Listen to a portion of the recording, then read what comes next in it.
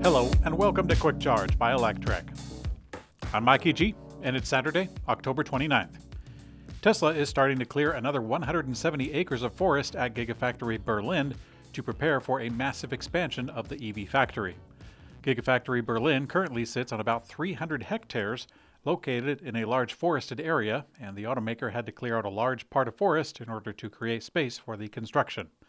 It was actually a controversial project for some conservationists who have fought the factory, and they have also subsequently fought the expansion.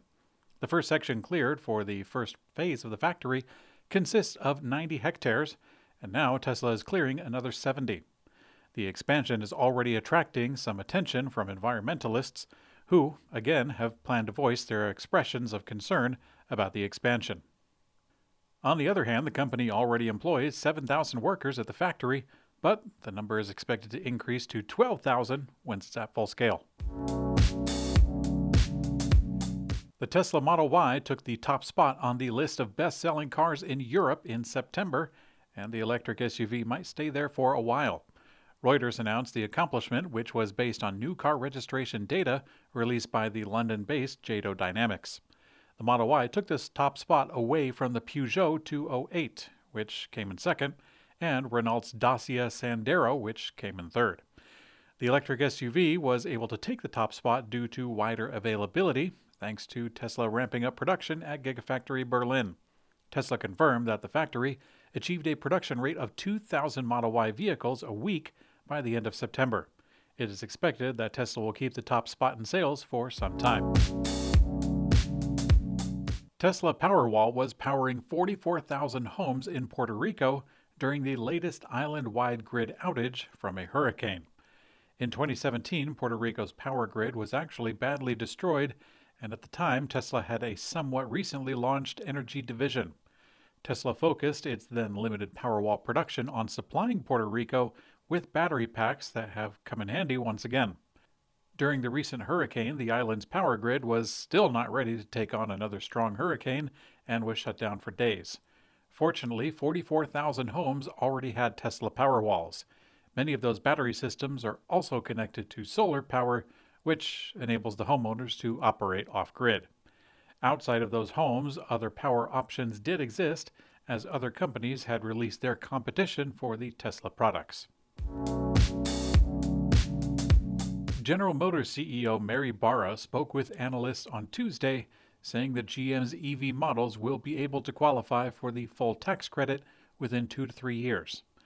The Inflation Reduction Act, passed in August, provides up to $7,500 for new electric vehicle purchases. However, the EVs must adhere to specific battery mineral sourcing and component assembly requirements to qualify, particularly the U.S. battery manufacturing.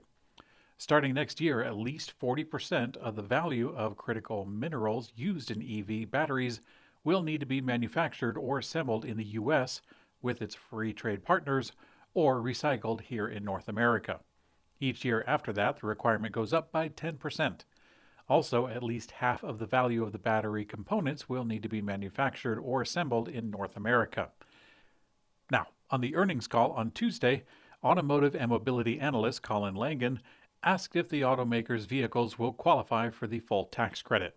In response, CEO Barra stated, quote, "Yes, we think out of the gate we're going to be eligible for the $3,750 and will ramp up to have full qualification in the next 2 to 3 years, getting up to the $7,500.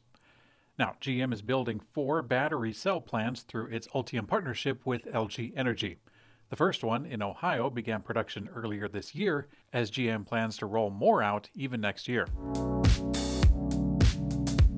The timeline for Ford electric vehicles to qualify for the tax credit is not all that clear, at least right now. During the company's third quarter earnings call, CEO Jim Farley spoke regarding whether the company's electric vehicles would qualify for the Inflation Reduction Act for the full $7,500 credit. Certain models of the Ford F-150 Lightning will qualify for more than others on account of the battery production. Farley also gave an update as to their manufacturing and production plans going into 2027. However, he didn't give a clear timeline for passenger vehicles. From a business standpoint, Farley did note that commercial EV credits are a very important part of their business and that Ford is well positioned to offer great commercial products, since Tesla has no such offering and Rivian will be busy supplying their large Amazon order for some time. Electrek takes a road trip in the Ford F-150 Lightning from New York City to Detroit. The stops are anywhere from 100 to 150 miles apart, and each of them lasts 30 minutes of charging. Charging was just as fast as any other Tesla road trip experience, though the stations were off the highway and were more often than otherwise. The long and short of it is that a full-size pickup is really not the best experience when traveling alone, gas or electric, and without any toys in tow as a vacation motivation, it's hard to keep going in some ways. If the experience was in a Kia EV6 or a Tesla Model 3, the charging stops would have been half as long and it would have required half the energy. BP Pulse, the global oil leader's charging infrastructure unit, is teaming up with Hertz to build a network of EV fast chargers in high-demand locations, such as airports. Having charging solutions makes total sense, with Hertz quickly expanding their fleet of zero-emission vehicles.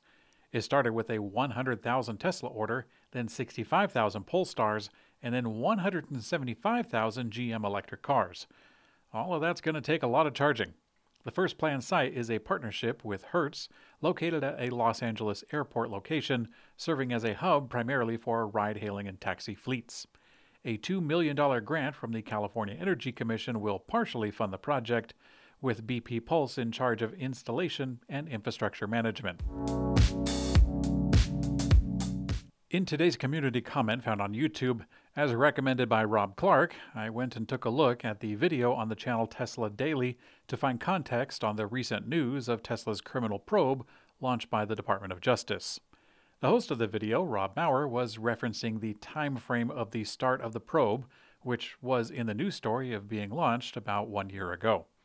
Myself, I was actually kind of worried that the news story had been reported 2 times. Once a few months ago, and then just a few days ago. But such was not the case. The news story is recent, just a few days old as of right now. But Rob had poignantly noted that since the investigation itself was launched a year ago, and we're only hearing of it right now, he doesn't think a whole lot will come of it. I'm inclined to agree. Although, government entities aren't known for moving fast, they can once they drop the hammer. Thanks for watching Quick Charge by Electrek. I'm Mikey G, and I hope you have a great day.